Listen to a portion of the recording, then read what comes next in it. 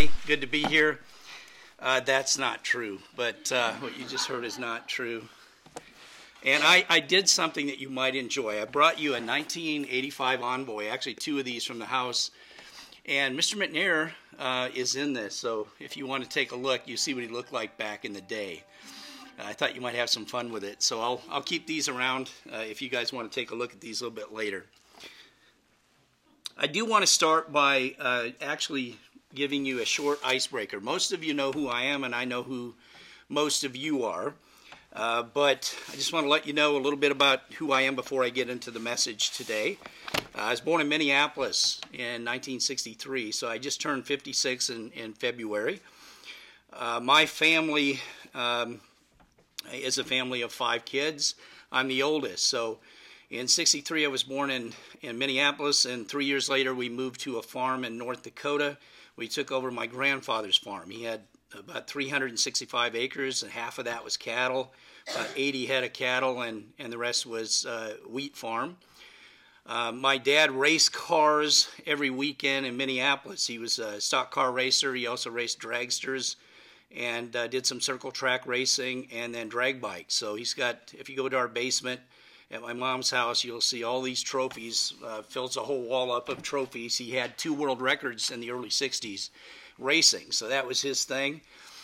He had a good friend that lost 2 legs in an accident on the drag strip, and that got him to rethink, do I still want to do this? Because I was born at the time, and Mom was pregnant with yet another baby, my sister Nancy. And so they decided, you know what, let's move. Let's go back to North Dakota where we came from. That's where Mom grew up and Dad grew up 100 miles apart in North Dakota. And so we moved back and farmed. And when I moved back, like I say, it was 3. We didn't have electricity. We didn't have plumbing in those days. So for the first 2 years that we lived on the farm, we lived like people did for a really long time in human history, right? Without those luxuries. We had an outhouse. And North Dakota gets really cold in the winter, so it was a challenging way to live. I remember ice being like 2 inches thick on the inside of the windows in our bedroom. So it was a different life than people experience today. I can't tell you how wonderful it was to have electricity and plumbing when we finally got it. And then we came into the church in late 1969, so it was right after deer hunting season. I remember my dad was an avid hunter, and Mr. Charles Bryce was the pastor up in Canada. The nearest congregation was 178 miles away, and my dad was called first, not my mom. And so we would go up to Moosomin, Saskatchewan for church, this little, one-horse town. The first 3 times we went up, we couldn't find the congregation. They had moved to a new hall each time, and we were a week behind them. And so we didn't have services the first 3 times we drove up. And my dad was about to quit, give up on it, but he decided, let's give it one more go. And then we found the congregation and stuck. And so every Sabbath we drove 178 miles up, 178 miles back, winter, spring, fall, and summer, and went to our first Feast of Tabernacles in 1970. So I was just 7 when Mom and Dad were called. I've been 49 years in the Church of God.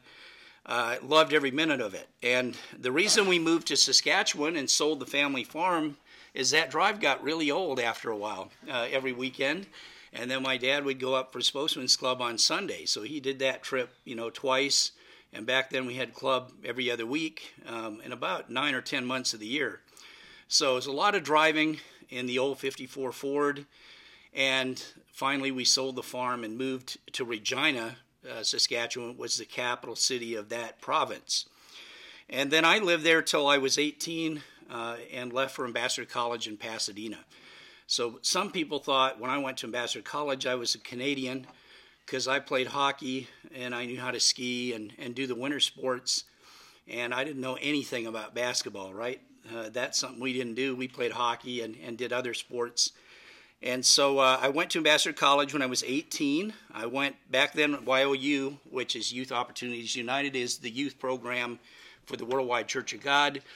Had national track meets. They also had talent shows, national talent shows, and people could get scholarships to go to college at those events. And so I went to Ambassador College on a track and field scholarship.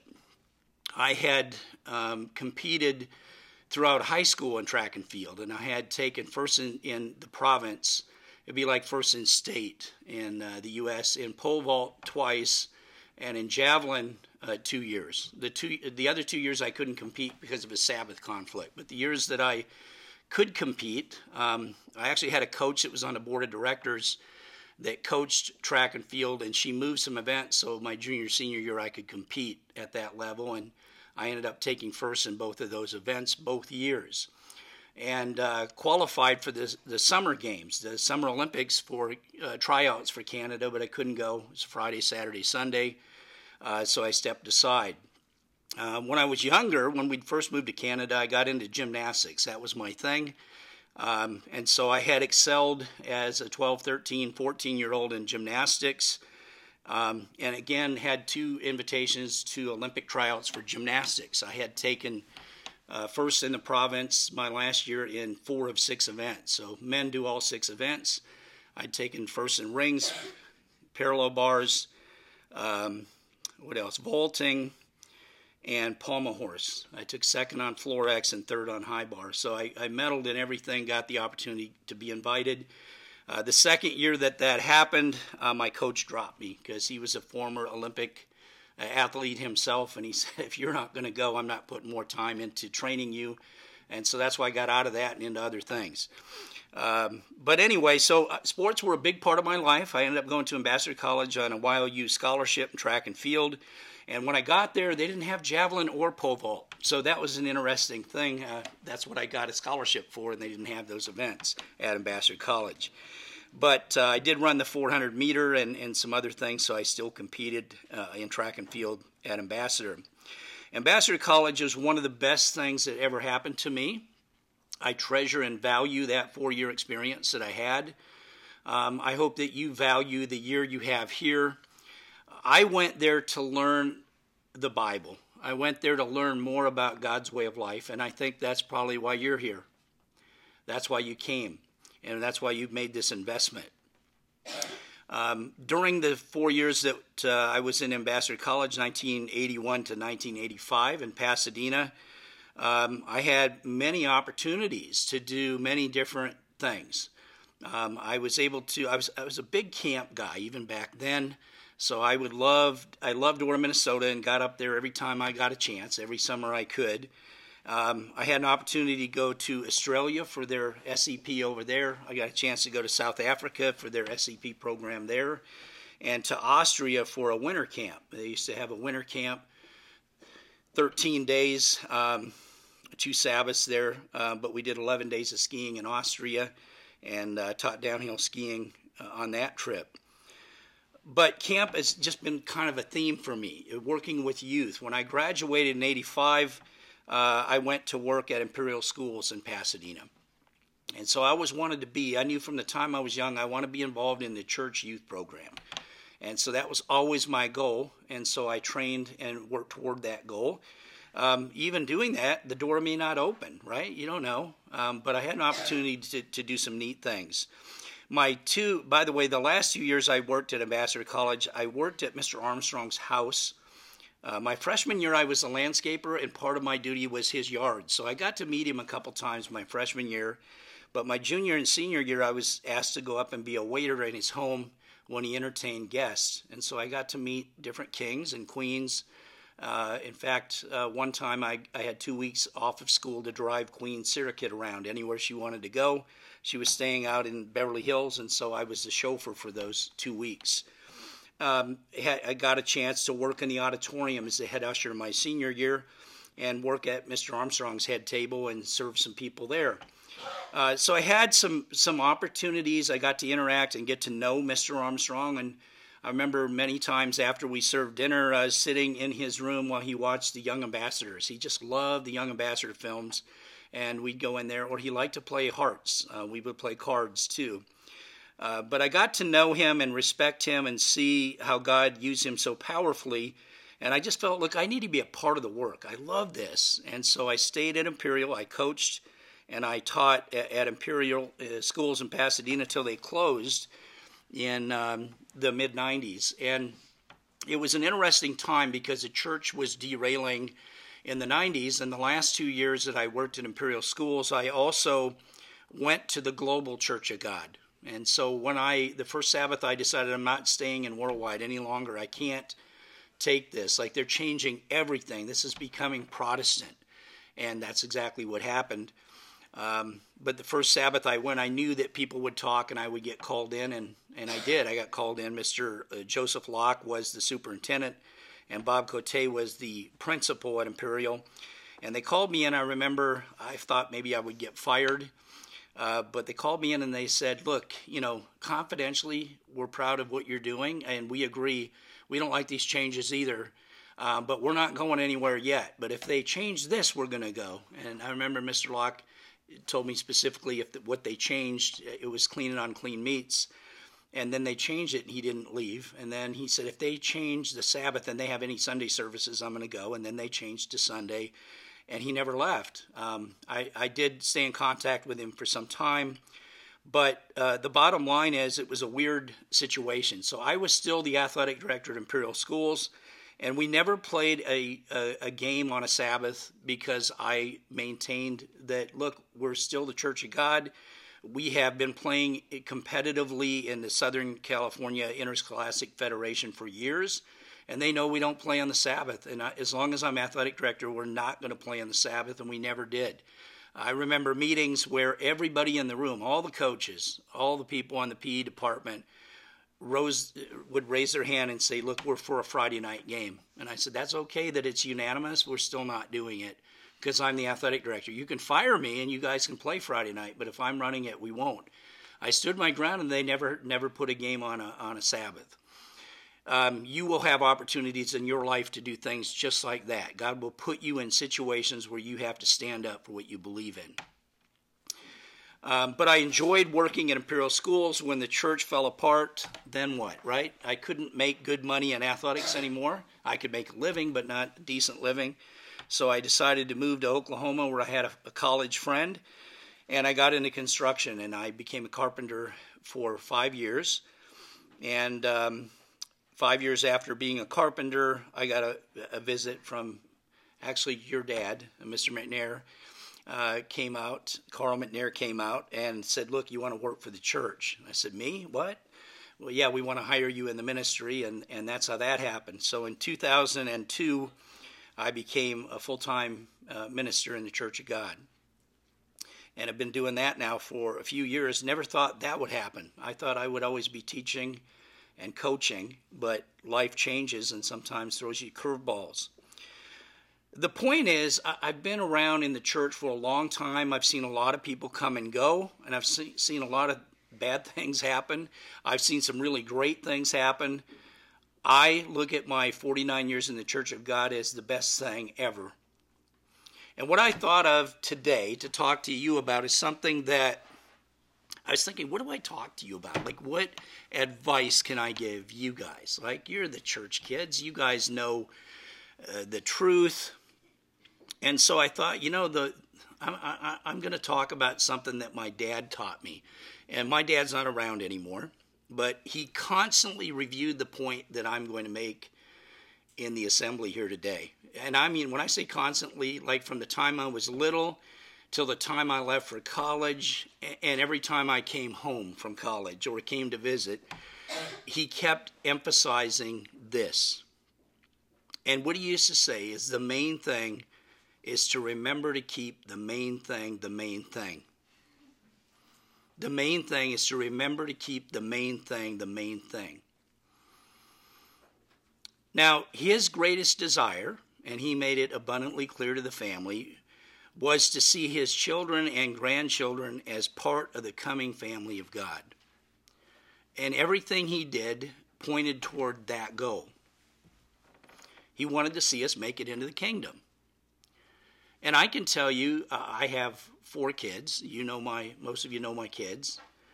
And I tell them constantly, the most important thing I'm concerned about as far as your life goes is that you embrace God's way of life and that you make it into the kingdom of God so you can serve more people.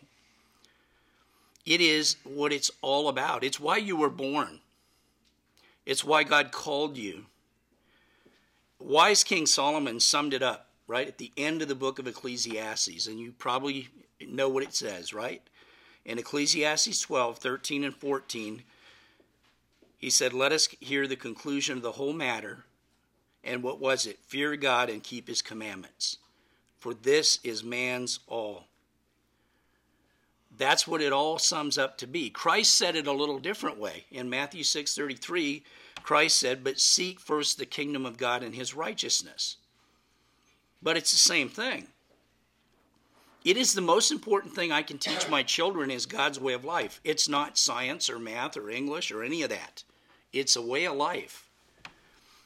And that way of life is found in this book, the Bible. The most important thing you can do if you're a counselor at camp or if you one day get married and have kids is to teach God's way of life to your children, pass those values on to the kids that you're a counselor over at camp, to pass these kind of values on even to people that you work with in the world. What kind of values? Well, you're dependable, right? You show up on time. You never steal. You're kind and friendly to other people. You're promoting a way of life. You're being a light in a really dark world. It might be, if you're in a college or university after this, that you have to take a stand for what you believe and what you stand for. What are your values? You know, we all know the physical law of gravity, right? We all understand gravity. And gravity operates the same way all the time, right? If you get on the edge of a cliff and you jump, you're not going up, right? You're going down. It always works that way. If you throw a rock over a ledge, it's going down. It's not going to float there. Now, God can suspend those laws, and he sometimes does, but generally speaking, the law of gravity is a good thing. We're not floating off into space, right? Like, it just works all the time. Sometimes when we're falling, we wish it didn't work that way, but, you know, we pay the consequence when we hit the ground, right? But gravity always works, and there are other laws that are absolutely just as sure as gravity. And those laws, if you adhere to those laws, will result in a happy and interesting and a fulfilling life. And those laws are found right here in the Bible. Now, Christ said in John 10:10, he said, I came that you might have life and that you might have it more abundantly. Sometimes young people think, this isn't really the abundant life. Like, there's a lot of do's and don'ts, and I feel like I'm being held back. I'm going to just tell you that you're not being held back, that those do's and don'ts are all really good for you. You know, when God says, thou shalt not murder, right? That's really good for you. And it's good for me. It's good for my neighbor. Thou shalt not commit adultery. If you're married, that's a really good rule because now, you know, you're married to your husband or your wife. And God says, look, here's a code to live by. Here's some laws to live by. I made you and I made these laws. And if you follow these laws, you will have peace in your life. You will be happy. Things will go well for you. You know, God also revealed how we can become born-again members in God's universe ruling family, and basically it comes right back to the main thing. Fear God and keep his commandments. If you would like to be a member of his family in the future, that's what you got to do. And this is pretty basic and it's pretty simple, but it's easier said than done. And the world is getting really screwed up and really far from God. You know, I look in the scriptures and I read about Sodom and Gomorrah and see how perverted that society became, and God burned it to the ground. I think we passed the mark of Sodom and Gomorrah. We don't just embrace homosexuality. Now we change sex. We have this transgender thing going on. And I can tell you in the D.C. area, it is rampant, this problem. In fact, Casey was at work 2 days ago and a guy made a pass on him. Actually asked him to come home to his apartment and have blankety-blank sex with him. I'm thinking, wow, it's amazing that these people are this bold and did it in public and you know, the earshot of several other people. But how did we get to this point? How is the world this messed up? Of course, I wish I could have seen his face, right? When it happened, he tells the story. He's like, oh, no, man, you got this wrong. And he handled it well. He didn't punch him or anything, so that was good. I said, good job, Casey. But this is the world we live in. I go to a Starbucks coffee to get Joe at a coffee sometimes, and at least half the people that work there are homosexuals. My daughter, Abigail, since kindergarten has had same-sex parents in her classroom, whenever they have an activity, because they're raising a little boy or raising a little girl, it's two dads or two moms. Every year she's had them in her classroom. That's how the world has gone, especially the coast, right? This coast and California. We have been given an understanding of the purpose for our existence. That's huge. You know why you were born. Mr. Meredith used to say, call it our ultimate destiny. Mr. Armstrong called it our incredible human potential. It's the same thing. Your incredible human potential, your ultimate destiny is to be born into the family of God. God is all about family. The homosexual movement is all against family. If you're homosexual, you can't have kids. It's exactly opposite of what God says. But it's becoming embraced everywhere. Even our president's not taking a stand against that. Conservative people on radio, talk radio, Mark Levin this week I saw had a guy on his show that's a homosexual that was progressive liberal that moved over to conservative, and he has a movement trying to bring more people over, more votes over here. But I thought, how interesting that nobody takes a stand on this. Nobody. And God says it's one of the main reasons our nation will go into captivity and be brought to its knees. So we have the Bible. The beautiful thing is, if we use this as our guide, we know what sin is. We know what righteousness is. We know what is right. We know what is wrong. We're not confused. The lines aren't blurred for us. This is our guide. Now, obviously, God doesn't hate the sinner. He's got a plan for every man, woman, child that ever lived, but he does hate the sin. And by the way, Hebrews 11 shows us that sin can be pleasurable for a time, right? If you're doing things you shouldn't do, and that could be any number of things, at the time you do it, it might be a whole lot of fun and bring a whole lot of pleasure. But the problem is, if you're doing something that God said don't do, and it's a sin, there's consequences that follow it, right? The curses always follow. And that's why it says in Hebrews 11:24, by faith Moses, when he became of age, refused to be called the son of Pharaoh's daughter, choosing rather, verse 25, to suffer affliction with the people of God than to enjoy the passing pleasures of sin. They are passing, they are fleeting. And people in Hollywood, right, they're not happy. They do whatever they want to do. There's no laws, no bounds, right? They do whatever they want. People in all different lifestyles do whatever they want, but they're not happy. And the facts speak for themselves. When Mark Levin had this, homosexual on his show, the guy said, look, in my community, he's talking about that crowd, that community, he said we have a super high rate of suicide, and we have, big problems with addictions, drugs, and other things. I'm like, well, yeah, you're suffering consequences for sin, and you don't even know it. But you know it, I know it, we know the truth, we know what God says. And so we're not going to get caught up in what the world's getting caught up in, because we know the difference. And yet the world, if you look at Isaiah 5, verses 20 and 21, Isaiah 5, 20 and 21, God says, woe to those who call evil good and good evil, who put darkness for light and light for darkness. That is exactly what the world does today. Okay? And again, I've used the example of the lifestyle, this transgender, LGBT, and a bunch more letters now, whatever. That lifestyle, okay? I can use that for an example because I started with that.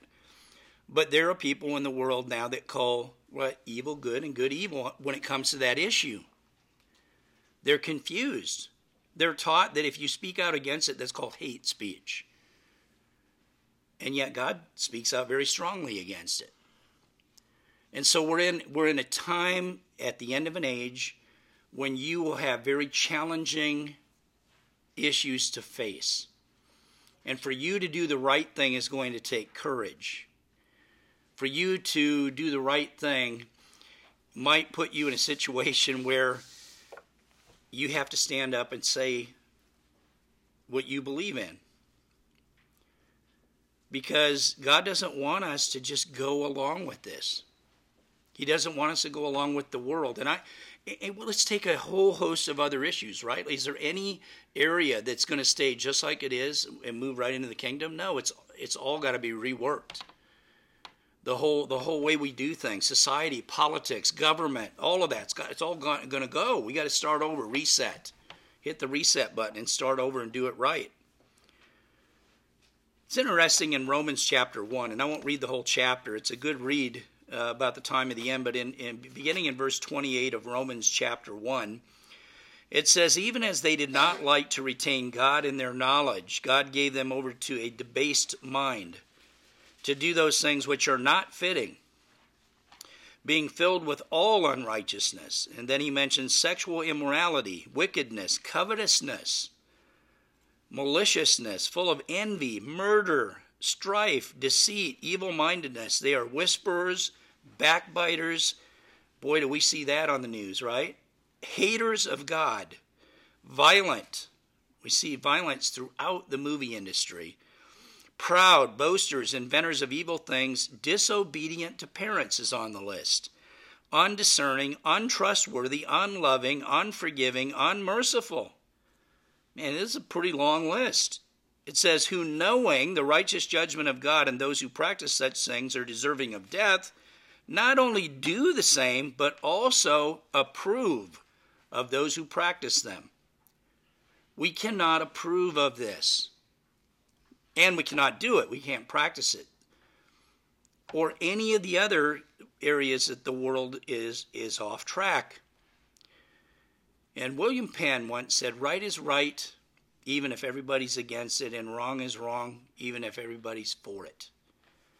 And you're going to find yourself more and more in situations where you're going to know right from wrong, and you're going to be the only one in the room, the only one in the crowd that knows right from wrong or takes a stand for right and wrong. And again, you have to use wisdom in how you do it, but it's okay to speak up. It's okay to say something. It's okay to teach your children this way of life and others this way of life. If we're going to be a part of the kingdom of God, we're going to have to take a stand.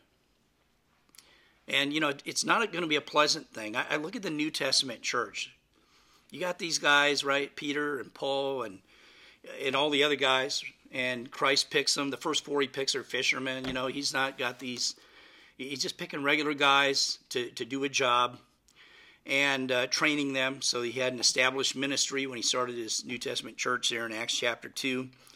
But these guys, with one exception, were put to death for what they believed in. And most of them fairly young.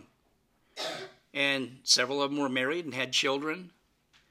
They didn't just go to prison. These guys died.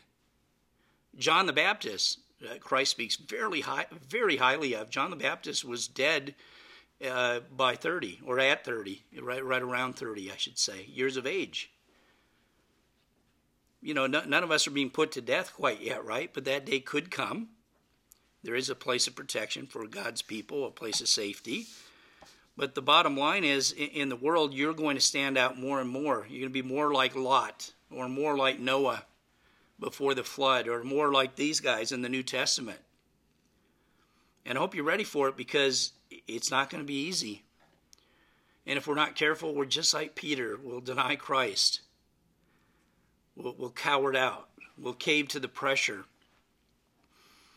But if we've got character, we know what we believe, and we believe what we believe, and we stand for what we believe, we'll be okay. And even if God says, look, you have to be a martyr, he's got a big plan for you in the future. This is all temporary. The older I get, the more I realize that, man, life is short. It flies by. I'm not pole vaulting, and I'm not, running fast anymore. I used to, not anymore. Those days are gone. And I think when you get old, it's the humbling process, right? God made it that way. But the bottom line is, look, you've got your life to live. Live it. Live it to the full.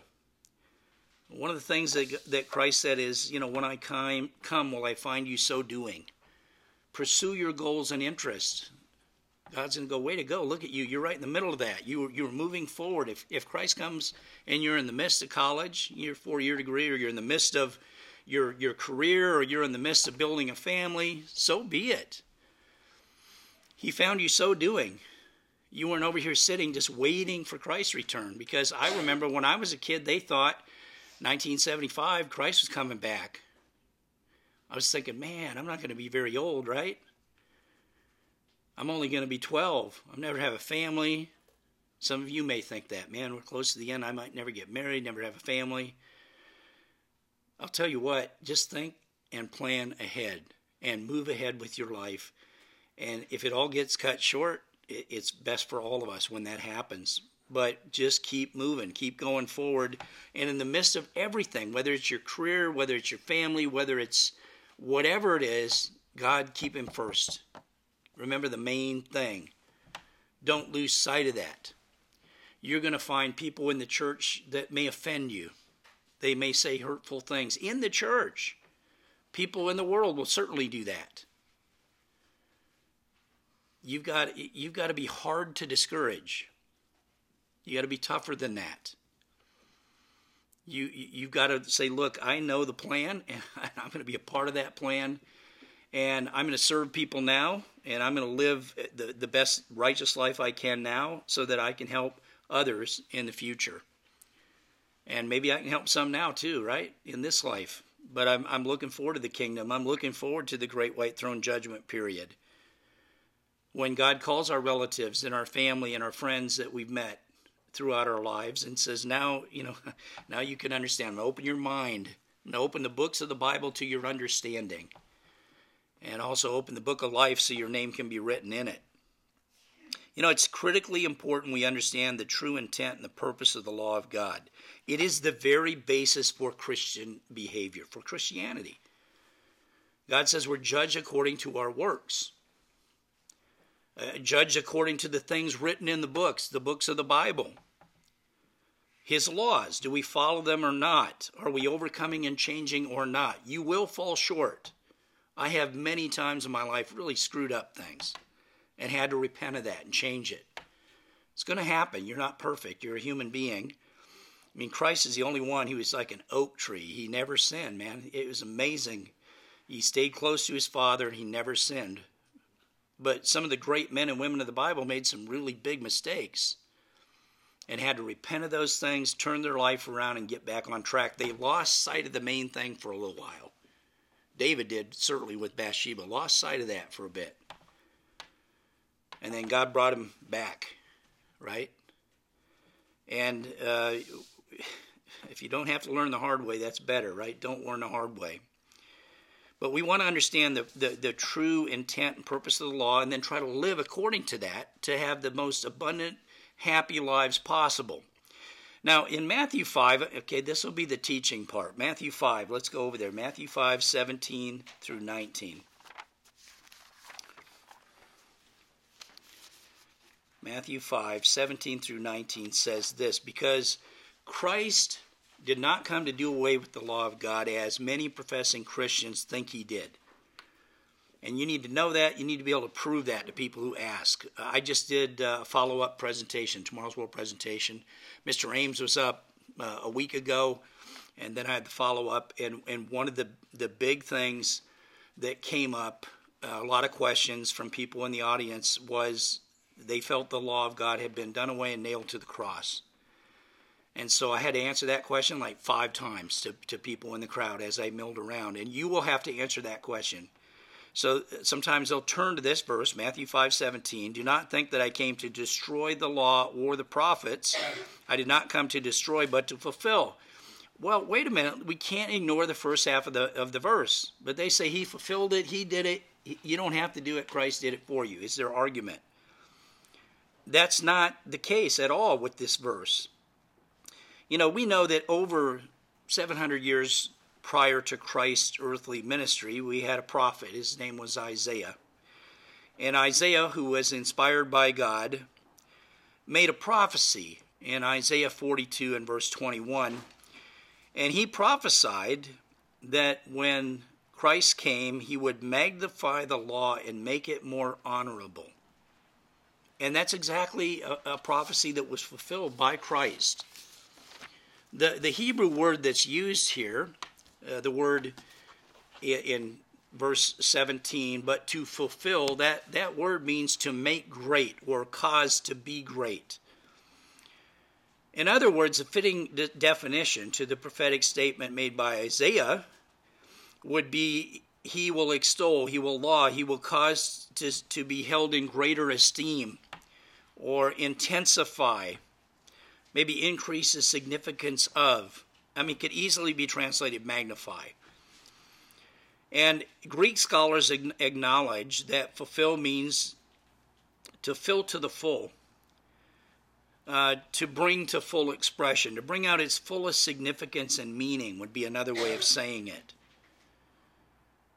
And Jesus Christ did magnify the law. He began to talk about the spirit and the intent of the law. He said, the scriptures say you shall not kill, you shall not murder, right? But he said you shouldn't even hate. Let me magnify it. Let me explain even in more detail what the laws are all about. Now, sometimes when they read verse 18, they're confused because the word fulfill or fulfilled is used in verse 18 here in Matthew 5 as well. It says, "For assuredly I say to you, till heaven and earth pass away, one jot or one tittle will by no means pass from the law till all is fulfilled." Now, in the English, it's the same word, but in the Greek, two different words are used. The one in verse 18 means to take place or to come to pass. It's a different word. It means something very different. It's kind of like in the King James, the word hell in the New Testament can mean one of three things. There's three different words used. If the word for hell is Hades in the Greek, we know that means grave. So I had a lady came up to me after a presentation from Mr. Ames, and she said, "Look, am I going to hell if I keep Sunday instead of Saturday?" I'm like, there's a whole bunch wrong with that question. I'm thinking, where do I start, right?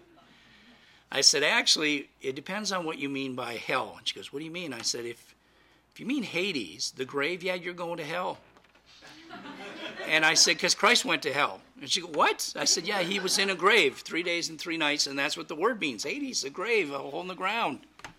Oh, no, I mean the kind where you're tortured forever. Well, that's a false idea. There is no place like that. So, no, if that's what you mean, you're not going to be tortured forever. But now you know you should keep the Sabbath and not Sunday. You're accountable for what you know. Why would you still keep Sunday? And so then we had that discussion. But the bottom line is hell could mean any of, 3 different things in the New Testament. And here this word fulfill is different in verse 18. Some say, oh, what about love? Doesn't love nullify or do away with the law of God and do away with the commandments? We see the Apostle John places a lot of weight on and importance on love. But if you read everything John wrote, he never said love superseded or destroyed the law. In fact, he said the opposite in 1 John 5:3. Notice what John wrote. 1 John 5:3. He says, "For this is the love of God, that we keep his commandments. And his commandments are not burdensome."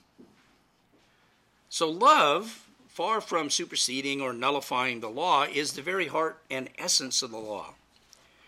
It's the spirit of the law. Love is a very important tool, and Christ used it to intensify, to magnify, to fulfill the law. And God is love, and we need to be like God. It's the way our character needs to become, and that's what we should work toward. And again, all of this ties into what? The main thing. The most important thing is to focus on, but seek first the kingdom of God and his righteousness. Live the way of life that produces that. It will not only help you, it will help everybody around you. It will lift people up around you. You will become a person that has respect. Remember that nobody was ever honored for what they received. You're always honored for what you give or what you do. If you want honor, you've got to serve people. You've got to give. Love is outgoing concern, right, for other people. We love God with all our heart, mind, and soul. We love other people. We serve other people. We have their best interest in mind. And if you want to have honor, you have to give. You have to serve. I remember Albert Einstein once said that setting a right example is not the main means of influencing another person. He said it's the only means. Now, you can teach all you want, but if you don't live it, you don't practice it, it undermines everything that comes out of your mouth, right? You got to practice what you preach. Live what you say. You guys come here, you've learned a lot, and you're going to continue to learn throughout your whole life. I learned a lot in Ambassador College. I hope that I've learned a lot more since Ambassador College, right? Because I've lived a lot more years, and hopefully I keep studying and keep learning and growing in understanding and in wisdom and pass that on to other people, and you have to do the exact same thing. The church that Christ built is going to be keeping the Ten Commandments. They always have. I'm sorry, that duck quacking is my phone, and it's over there somewhere.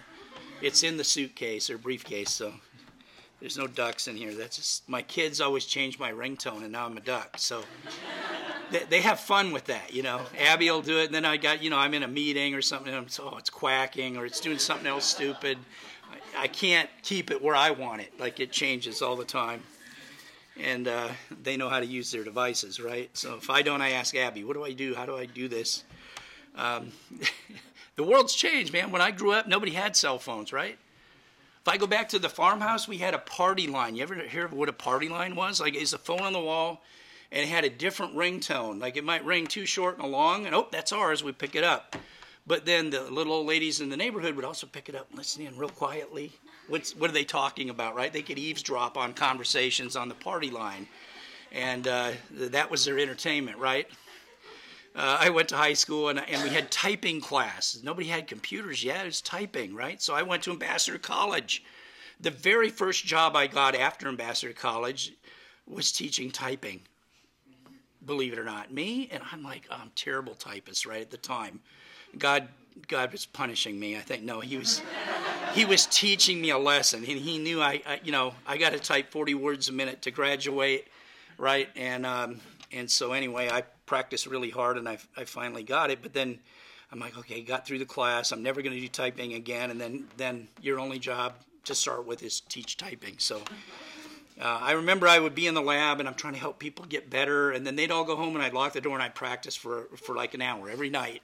And pretty soon I got where I could not look at the keys and actually type, and now I have a computer, and I can type a lot faster than I could on a typewriter. But it was typewriters, and then we got this really cool typewriter called a Selectric 3 typewriter, and it would literally lift the letter back off the page. So you could type a letter, the ink would go on a page, and this little white correcting tape, if you hit the letter again, it would hit the same letter and lift it off, and it was gone. It's like, man, I don't have to erase it or white it out. I mean, how archaic, right? Like the things we used to do. And then computers came in after I graduated from college is when from Ambassador College is when they really started coming on the scene. None of us had cell phones. None of us had devices. And so, like, we weren't glued to anything because we didn't have anything. Like, it's worth the baseball or the hockey puck or the football or, we were or it was time to work. We did a lot of work, too. But it's a different world, right? It's changed. Don't let those distractions take you away from the main thing either, is what I'm saying. Don't let the distractions pull you away from God. And you've got to use wisdom and balance in everything in life. But at the end of the day, we know that God says this very clearly in the Scriptures. He says, I've set before you life and death, blessing and cursing. Choose life, right? This is what I want you to choose. And ultimately, the two paths, one goes to eternal life in the family of God, and the other goes to a second death, a permanent extinction or cessation of life. Not an eternal punishing, but an eternal punishment, right? That's it. It's like you chose that path, or the other person chose that path, or if I choose that path. I look at myself. I've grown up in this. I know it. I teach it. If I turn my back on it and I go back to the world and I trample the sacrifice of Christ underfoot and I go right back to what I was doing, there remains no more sacrifice for sin for me. I know that. I can't fall away. I'm not going to. God help me, right? I'm going to set my mind, keep this main thing in mind, look forward to the future. And throughout the Bible, we see over and over and over and over again that people look toward the reward, right? That's how they got through hard things. They're like, look, this will end. There's a great reward at the end of the life here for us, and we're going to be a part of that family of God. We're going to get there.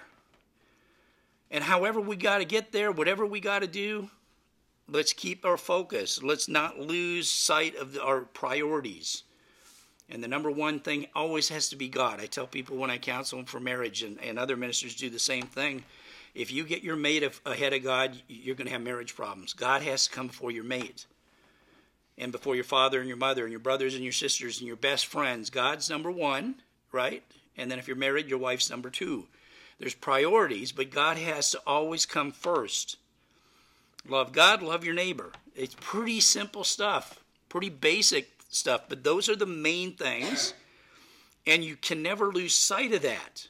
And you can't let people hurt you, discourage you, load you up with all kind of baggage that causes you to stumble or become bitter or to fall away from this. And you will have all of those things happen to you in life. They happen to all of us. And sometimes the longer you're in the church, the harder the test gets, because God knows you can take more. He goes, look, you're passing all the little tests, time to up the ante. We're going to make it a little tougher now. Give you a bigger trial. And you've got to keep the main thing the main thing. When I had stage 4 cancer and they're telling me you don't have long to live, I told my sister, don't buy a plane ticket to come see me. I'm not going to die. I know I'm not going to die. God's going to heal me. And if he doesn't, well, he saw something I never saw. He had a bigger plan, and I'm going to be okay with that. But you can't afford a ticket, and don't come. I'm going to get through this. I'll see you when I get better, and we have a good chance to get together. Because I had faith that God would heal me. I knew he would. And I said, look, I've always honored my parents. I've always tried to respect them, and you promised me long life, and I'm holding you to it. And, did this massive surgery and took out body parts. My wife says I'm half the man I used to be now.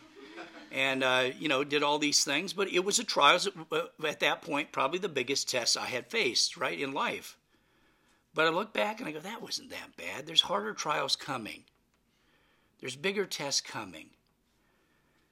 And the ones that really matter is not so much physical life and health. It's more the spiritual things. Those are the big things. Those are the things that lead to life. You got to die sometime, right? But you want to make sure when you die you have God's Spirit and that you're going to be in that resurrection to life. You know, the world around us is filled with strife. It's filled with poverty, ignorance, suffering, pain. Those are all results of living a way of life that's opposite to what God says we ought to live. Now, I want to say one other thing, just to temper this, that you don't earn salvation by your works. I think you all understand that, right? I'll just read 2 scriptures to make that abundantly clear. We can't earn it by, hey, I lived a righteous life, I've earned my way into the kingdom. Romans 6:23 says, the wages of sin is death. And so basically we're all on death row, right? Unless Christ died for us and unless he was willing to pay the death penalty in our stead, none of us make it, because Romans 3:23 says we've all sinned. And the wages of sin, the consequences of sin, is death. But the second half of the verse says, but the gift of God is eternal life. It's a gift. It's not earned. It's not deserved. And the author of the book of Ephesians makes that clear in Ephesians 2:8-9. It says, for by grace you have been saved through faith, and that not of yourselves. It is the gift of God, not of works, lest anyone should boast. None of us get to brag about it. We all cause Christ to have to die for us. And we all have to repent when we sin and claim that sacrifice. And God's happy to forgive. He's merciful. He's quick to forgive. And we get back on the path and we keep on going down this path that leads to eternal life. So eternal life is clearly a gift, not something you can earn by keeping the law, but neither can anyone enter into eternal life as a sinner.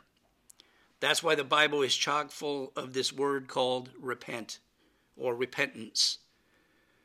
No rebel is going to be born into God's family. God will not grant immortality to anyone who insists on living Satan's way or doing the wrong thing. He just won't. Otherwise, why make us human, right, in the first place? Why even have this plan? Just shortcut the whole thing, make us spirit beings. But God didn't want robots.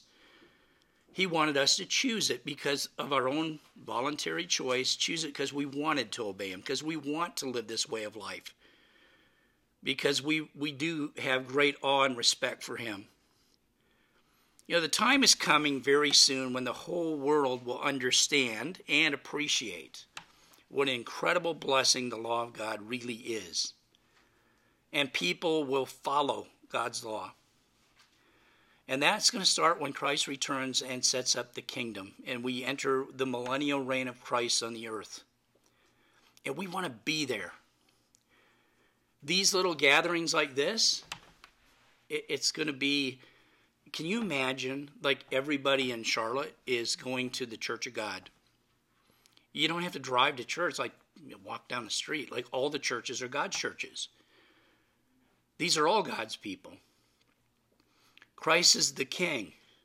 The rulers over cities are spirit beings who really care about their cities and really care about the people living in the cities and want their city to be great. We lived in this little piece of property at Ambassador College, right? Just paradise, right? This gem. The planet will look like that. This will be the norm. Ambassador Auditorium, how many have seen it? How many have been in Ambassador Auditorium? Just faculty and Rebecca, that's it? That's amazing. It is an absolutely amazing building that was dedicated to the great God. That kind of building, and God bless that building. I worked there. You had to know a lot about the building. I'm going to tell you about the building a little bit because you haven't been there. Because this is going to be like this in the millennium everywhere, right? These kind of buildings, these kind of things. So when this building was built, it was the only building in the world that had perfect acoustics in all seats. 1,350 seats in the auditorium. They tested every seat, had perfect acoustics. People have tried to recreate that and not been able to do it. Clearly, God blessed that. When we walk in the lobby, it has gold letters, right? They're gold-covered letters, and a house dedicated to the great God. You have rose onyx behind that. The whole wall's rose onyx, and if you look at the very top, there were some 4 green pieces of onyx, which you couldn't really tell because it's kind of a beige green color, and it was up high, but people who worked there knew. And that's because we ran out of rose onyx on the planet. They didn't have any more. You couldn't buy it. Now, they found more later, but they always left those green ones up there, right? But it was awesome. They had, gold underneath all staircases. They had 24-karat gold leaf. The acoustic clouds were covered in gold. Rare exotic woods throughout the auditorium. Mr. Armstrong wanted this to be the best because it was a house for God. The millennium's going to have those kind of things everywhere. And you'll be able to appreciate it. And now, if you're a spirit being, you're serving human beings, if you're part of the family of God. But, it's interesting that even spirit beings can enjoy some things, because it's interesting that Christ is going to drink wine with us in the Father's kingdom, right? And that wine cheers God and man, the Bible tells us. God and man, wow. We see Christ, once he was even a glorified spirit being, eating things, right? Honey and fish and other things. You'll be able to enjoy some of these things with the people that you serve, and these cities will be awesome, and God's law will be the norm. And then, following the millennial reign of Christ, we have the Great White Throne Judgment period, where everybody that's never had an opportunity for salvation will come up in a big resurrection. We got 1,000 years to get ready for it, but a big resurrection will occur. And those people's minds will be opened to the truth, and the book of life will be opened so their names can be written in it too. And they will have their first real chance for salvation. This wonderful, encouraging doctrine from God's Word is not taught in churches anywhere on the planet, anywhere on this earth except God's true church. You know it. Appreciate it. Value that. If you're coming to Williamsburg, we've got some sightseeing before the feast. One of the sites will be the Bible Museum. I've been in there 3 times already. But the Bible Museum is a fascinating place because they have all these different Bibles from, like kings and queens and other people really decorated with precious metals, and like every page is a work of art, and et cetera, et cetera. But when you go through the museum, you note that Satan tried to suppress the truth, that a lot of people who were translating the Bible got put to death for doing so. He didn't want the truth in the hands of people. But you know what? You guys all have Bibles. And that's a relatively new thing. For thousands of years of human history, there were scrolls and there were scribes who painstakingly, copied those scrolls. But it wasn't the norm for everybody to have Bibles in their homes or the Word of God in their homes. And the New Testament wasn't even written yet, right, back then. But most of us have several Bibles. I hope you read them. I hope you appreciate them and realize that a lot of people died in the process. So that you can have it, you can read it. You can pull that thing out anytime you want and study it and know it and become educated in it. And I hope you treasure that. And I hope you do it because you're going to be teaching it. You're going to have some great opportunities to pass this information along. And you know what? We're among the very few people in human history that have that kind of knowledge right here. And so what do you think God's going to have us do? Mr. Armstrong thought, and I think he's right, we're going to be part of the educational system. Like that's going to be a big part of what we do is educate people in the ways of God. Why? Because we practice it and we know it. And we know it works. So I hope that all of you take it seriously. Make sure that you are diligent to make your call and election sure. And really the best advice I could come up with, the best advice I could give you is to remember to keep the main thing the main thing. Well, everybody, have a great day. I'll look forward to hanging out here for a while. Who knows? I'll see maybe some of you at camp. Love to have you there. We always need a good workforce there. So if you can come, we'll see you there. Maybe see some of you at the feast. But I'll be seeing you around. So thank you.